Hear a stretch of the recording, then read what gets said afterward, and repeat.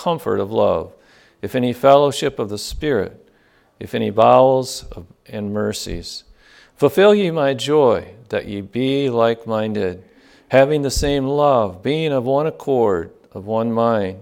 Let nothing be done through strife or vainglory, but in lowliness of mind, let each esteem other better than themselves.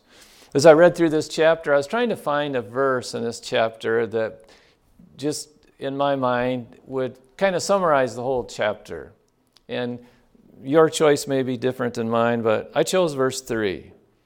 Let nothing be done through strife or vainglory, but in lowliness of mind, let each esteem other better than themselves. To me, it just seemed to summarize the whole chapter here.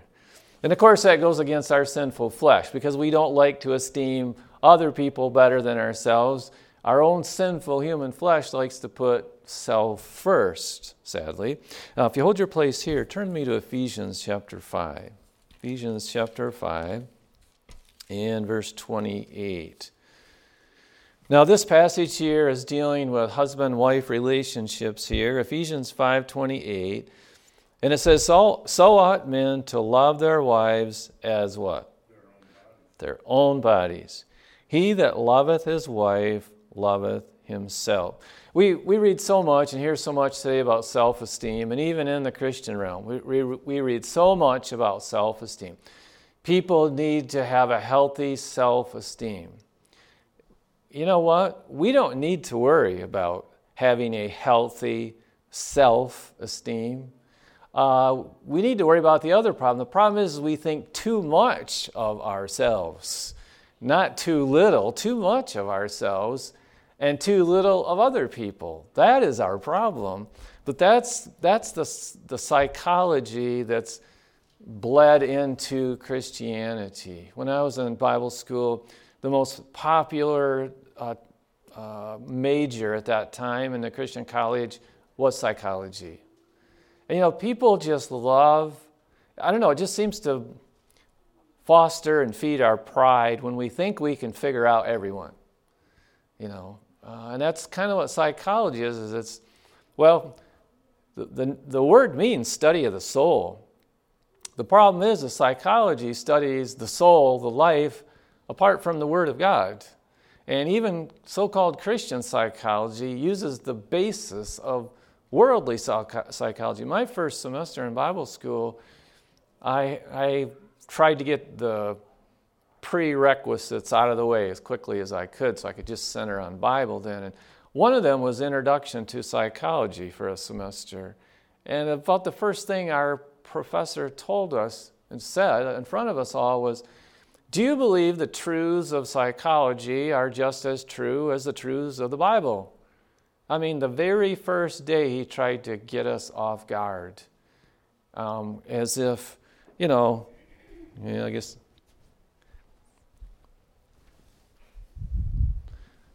So if you could pretend this was psychology, thankfully we don't sing to psychology, we sing to God. But pretend this is the psychology, introduction to psychology text in the Bible. The same day, the first day, he tried to get us to put these two on the same par. Are the truths of psychology as true as the truths of the Bible? Well, the problem is we don't know if the so-called truths of psychology are true unless we examine them by this book. So this book can never be on the same par. No, this book is always the judge of any other books. But you see, he tried to disarm us the very first class period. I guess maybe that's why I didn't feel too comfortable there very long. I realized I was in the wrong place in that school. But that's a huge thing of psychology. Yep, you gotta think more of yourself. No, that's a problem. We think too much of ourselves right now. So Ephesians 5:29 there. For no man ever yet hated his own flesh, but what? Nourisheth and cherisheth it, even as the Lord the church. So you don't usually have to worry about someone nourishing their flesh. No, they'll nourish their own flesh. So it's teaching husbands, verse 28, to love their wives as their own bodies. There wouldn't be any marital trouble if husbands loved their wives as their own bodies. You'd never find a mean husband if that was the case. So let's go back to Philippians 2. So in my mind, Philippians 2:3, verse 3, let nothing be done through strife or vainglory, but in lowliness of mind, let each esteem other better than themselves. So I pondered that, and I thought, that's exactly what Jesus taught. If you hold your place here, Matthew 22. Matthew 22. That's the same thing Jesus was teaching when he was asked what the greatest commandment is. Matthew 22:36, and we'll read down through verse 40. Matthew 22:36. Master, which is the great commandment in the law? Jesus said unto him, Thou shalt love the Lord thy God with all thy heart, and with all thy soul, and with all thy mind. This is the first and great commandment. And the second is like unto it. Thou shalt love who? Thy neighbor as what? Thyself. Where did God tell us, the problem you're having is you don't think enough of yourself? No, the problem is we think too much of ourselves and not of others. Thou shalt love thy neighbor as thyself. On these two commandments hang all the law and the prophets. So the greatest commandment is to love God, and the second is like unto it, to love our neighbor as ourselves. In verse 40, on these two commandments hang all the law and the prophets. So it's real easy for us to say, I love God. It's kind of like, it's real easy to say, I just can't wait for the Lord to come back. Is that true? How many of you know a perfectionist? Okay. How easy is it to live, if you are not the perfectionist, how easy is it to live with someone who is not a perfectionist? You don't have to raise your hand. Is it easy? Probably not. If you are one that, you get home and the shoes come off and land wherever they may, and the coat comes off and the hat comes off, and but you live with a perfectionist, you're going to drive that person crazy. Can't you hang up your coat? Can't you hang up your hat? Can't you put your shoes nicely, in the closet? And so, it's real easy for the vast majority of the population to say, you know what, these perfectionists drive me crazy. But what's heaven going to be like? Look at Matthew 5, verse 48. Matthew 5, 48. If perfectionists drive us crazy, but we say, I just can't wait for the Lord to come back. Well, when he comes back, what are we going to be thrust into? Well, let's read about it. Matthew 5:48. Be ye therefore what? Perfect. Even as your Father which is in heaven is what? Perfect. I just give that illustration to say, we can say a lot of things. Like, I just can't wait for the Lord to come back. And yet people are not doing what Jesus says. And yet those same people are saying, you know what, I know the Bible says, but this or that. They write themselves an excuse slip. Listen, God is perfect. Perfect. Everything in heaven is perfect. And so on earth, it's real easy to say, I can't wait for the Lord to come back. But if we're not doing what he says, our words don't really match our actions. Notice with me in 1 John chapter 4. 1 John chapter 4. It's really easy to say, oh, I love God. I don't know how many people have said to me over the years, I ask them if they're going to heaven when they die, if they know they're going to heaven when they die, and you get various responses. And many, many times people have said, oh, yes, I don't know what I would do without the Lord. Where are you going to church? Well, I'm not really going. Why? Various reasons. But the Lord says, not to forsake assembling of ourselves together. Well, I know, but in my situation, this happened or that happened, and so, well, I'm just not going. 1 John 4 and verse 20. It says, if a man say, what? I love God, and hateth his brother, he is what? A liar. Many times people will not go to church because they're offended at someone who claims to be a Christian. And that's why they won't go. They won't go. I had someone not too long ago tell me, said, I went to this church and this happened. Offense. I went to this church and that happened. Offense. So I went back to this church and this happened. Offense. And after that, I decided I am never going to church again. But I love God. I love God. But if you fill in the statement, but I sure don't love man. Why? Because people are not perfect. People are filled with offenses. It's like Brother Johnson's message, I think it was last week at Hathaway Hills, wasn't it? On offenses. And he warned us that 2024, there would offenses come. And how are we going to respond? If a man say, I love God, and hateth his brother, he is what?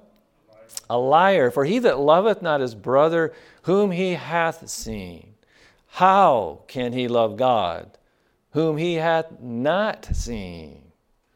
This commandment have we from him, that he who loveth God love his brother also. The Bible tells us if I can't love my brother whom I have seen, but I say I love God whom I've never seen, then I'm a liar. That's what the Bible says. So this is a test. People say, oh, I love the Lord. I don't know what I would do without him. Is that so? Can I give you a little test? Do you love your brother? Notice in John chapter 14. John chapter 14. Can I give you a little test here? John 14, verse 15. John 14, 15. If ye love me, what? Keep my commandments. Oh, you say you love God.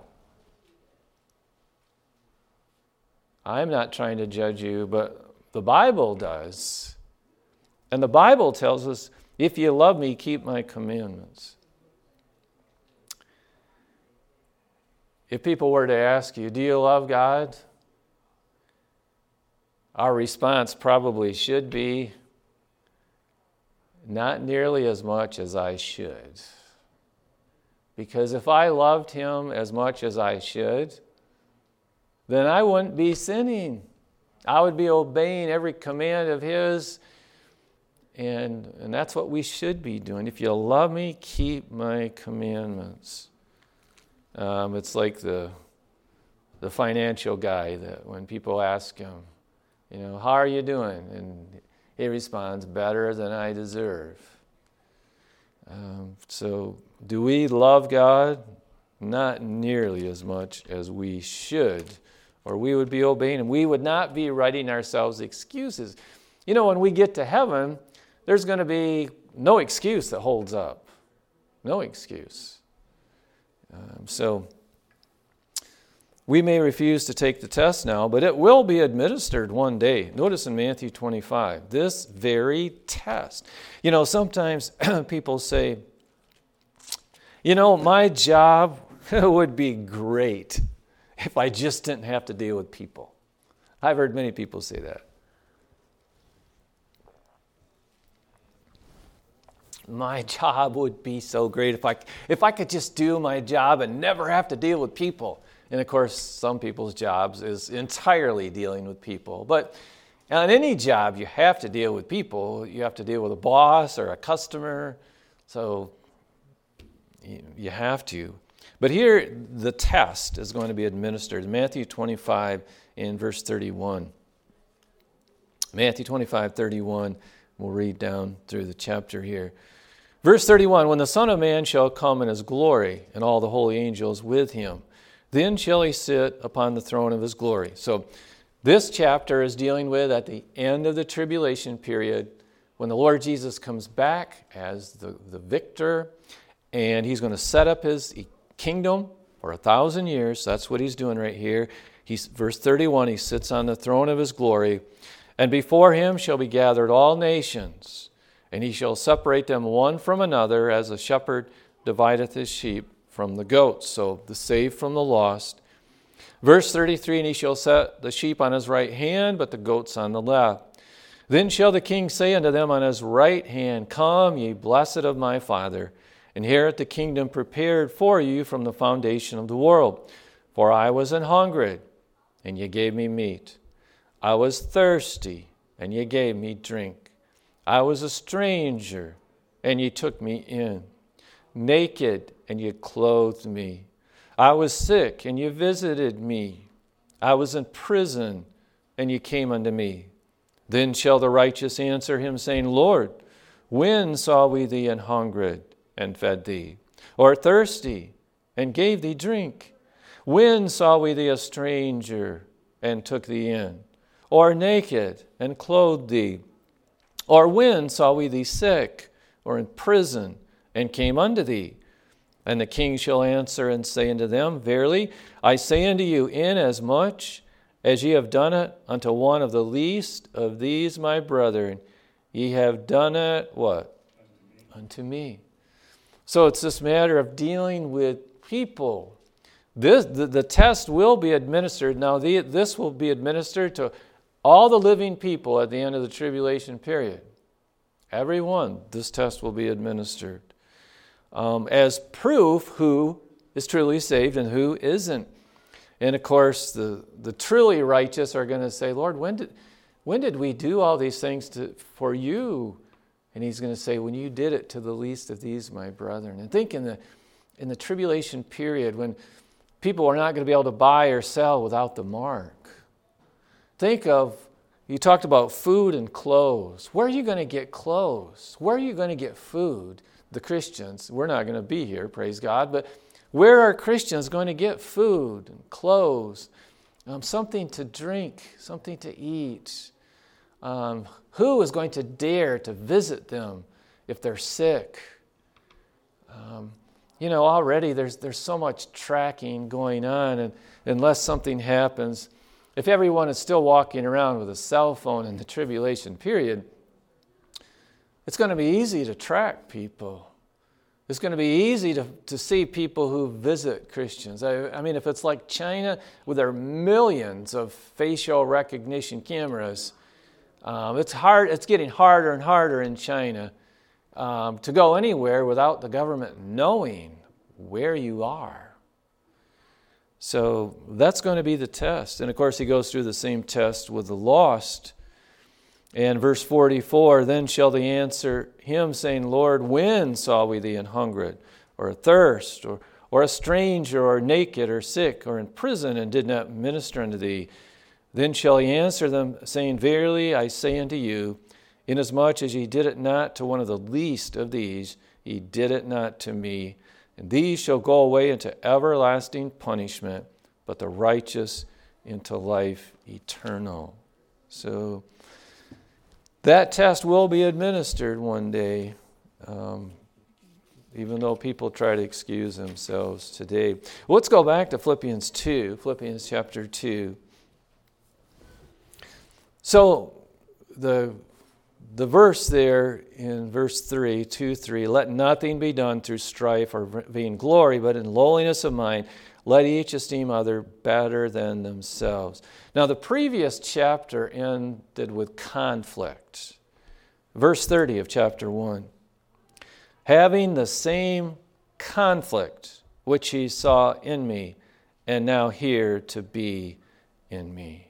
When there is conflict, it's so much easier to put ourselves first. It's like if something was suddenly thrown at one of us right now, would we duck? Or would we throw ourselves in front of the person next to us? What would be, a split second, what would we do? I got a news clip today, and there was an officer this week, and an officer had somebody pulled over on the freeway, and he was actually on the passenger side of the vehicle. Maybe some of you saw it too. And someone wasn't paying attention to their driving, and they slammed into that vehicle that he had pulled over. And it just immediately threw him a little ways, and then he rolled out of the way and then got up. His arm was banged up. It was just miraculous he wasn't killed. And in viewing the video, he said, I don't even remember doing that barrel roll after I was thrown. It was just come natural. He was just trying to get out of the way. He didn't know what had happened, what was happening. All he knows is he was thrown, and he was just immediately, his reaction was to try to roll further out of the way because he didn't know if something else was coming at him. He didn't even know. It was just immediate reaction. So if something comes at us just immediately, do we duck out of the way, or would our immediate response be, if there's anyone next to us, get in front of them, so if it hits, it'll hit us, not them. Just a split second thinking. And too often it would be just self-preservation thinking. So when there's a conflict, oftentimes people, it's like me first. When something goes wrong, what do people often do? It wasn't my fault. It wasn't my fault. Instead of, taking whatever part of the blame was really due, isn't that exactly what Adam and Eve did? Notice with me in Genesis 3. When something was done and it wasn't done right, how did they respond to authority? In Genesis chapter 3 and verse 10, we'll start in verse 9, Genesis 3:9. And the Lord God called unto Adam and said unto him, Where art thou? And he said, I heard thy voice in the garden, and I was afraid because I was naked, and I hid myself. And he said, Who told thee that thou wast naked? Hast thou eaten of the tree whereof I commanded thee that thou shouldst not eat? And the man said, what? The woman. The man said, the woman. God comes to Adam. Does he admit that he's done wrong? His first two words are the woman. Adam is not standing before the Lord saying, yes, I have done wrong. Yes, I was there. It says in verse 6 that she took of the fruit thereof and did eat and gave also unto her husband with her. So Adam was right there while the serpent was tempting Eve. Adam, at this point, when God says, have you eaten of the tree? Adam should have said, Lord, I have failed you. You gave the instruction to me not to eat of the tree. And I didn't give it to my wife. She knew about the instruction, but he could have said, and I didn't protect my wife from the serpent when he was tempting her. I should have stood up. I should have got into the midst of the conversation and said, God says for us not to eat of it. He was right there, but no, judgment was falling, and what did he do? He jumped out of the way. The woman The woman. Verse 12, the woman that thou gavest to be with me, she gave me of the tree, and I did eat. He actually blames God first. Well, the woman. The woman, he blames Eve, his wife, that thou gavest to me, she gave me of the tree, and I did eat. So it's like, he's number 4 down the line. The woman that you gave me, she gave me the tree, and I ate. Whew, I should be safe. I'm the 4th down the line. I mean, if God's going to judge somebody, it's got to be my wife. And then he's got to judge himself because he's the one that gave me her. So I should be safe. 4th down the line. That's the problem. Well, so verse 13, the Lord God said unto the woman, what is this that thou hast done? And the woman said what? The serpent. She did the same thing. She jumps out of the way. If you're going to, judgment fall needs to go on the serpent. He's the one that beguiled me, and I did eat. And at least she didn't say, the serpent that you made, he beguiled me, and I ate. But Adam tried that trick. Well, so judgment is hands down. It didn't help trying to jump out of the way and blaming somebody else. So as we go back to Philippians chapter 2, in verse 1, if there be therefore any consolation in Christ, if any comfort of love, if any fellowship of the Spirit, if any bowels and mercies, fulfill ye my joy that ye be like-minded, having the same love, being of one accord, of one mind, let nothing be done through strife or vainglory, but in lowliness of mind, let each esteem other better than themselves. So Paul is writing about this conflict he's facing. He's in prison. Philippians is one of the so-called prison epistles. He's writing this. He's in jail. So he's writing back to Philippi. We've seen so much about how he poured his life into that place. Listening to the Macedonian call, going there to Macedonia, Philippi being a chief city there, searching where to start the ministry, and they see these ladies praying at the river, and so they preach and teach. Lydia gets saved. They end up going back out then to prayer. This lady with a spirit of divination about her just pretends, to be their spokesperson, and finally he casts the demon out, and then Paul and Silas get thrown in jail as a result.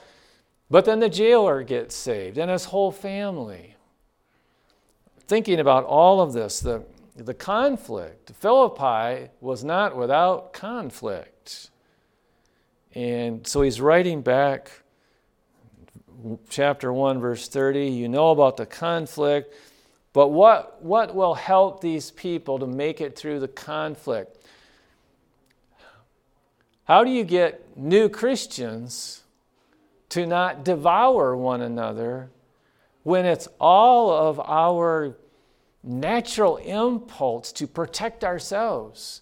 So the first issue that gets brought up at the church in Philippi, how do you get these people to not devour themselves? How do you get them to be mature enough to be willing to take the blame for whatever part is rightly theirs instead of deserting their fellow Christians? I've wondered about what's going to happen in Texas. Some people are calling for the president to nationalize the Texas National Guard, to federalize them, to take them over. And I'm thinking, if that really happened, what would those men do? If they're torn between that, well, I have a feeling a lot of them would say, If I have to make a choice, then I'll leave my uniform here and I'm going back home. I'm a Texan before I'm a, whatever you call the people that let all these illegals into the country. I don't know what you call them, but what will they do? What will they do? Will they say, well, I got to watch out for my own neck first. If the federal level says now I'm one of their soldiers, well, or I'm in trouble if I don't go along with that, well, I guess I better go along. What will they do? What will we do this week when conflict comes? Will we look out for ourselves? It wasn't my fault. It wasn't my fault. If it's some danger coming, will we think of whoever's beside us, or will we just duck or jump out of the way? Someone was just joking around, someone with a friend, and they were in bear country, I guess, and talking about what would happen if a bear came upon them. And the person said something like, well, all I have to worry about is if I can run faster than you. What? You mean you wouldn't care about me? You wouldn't stay to fight the bear? All you care about is if you can run faster than me? That means the bear gets me. But is that us as Christians? Paul's trying to help these new Christians and say, hey, when the conflict comes, don't duck, don't run. Verse 3, esteem other better than yourself. I pray that we could have that humility this week. Let's pray. Heavenly Father, I pray that you would forgive us. Lord, we are so selfish. When blame, when danger, in so many instances, Lord, our first impulse is just self. And Lord, I pray that as Christians, that would not be our first impulse. I pray that it would be putting you first, thinking of others before ourselves. Lord, please bless us this week and use us. And Lord, I pray that you'd rebuke the devil. We know that he wants to stir up conflict. Please rebuke him soundly. We pray in Jesus' name. Amen. Lord bless you.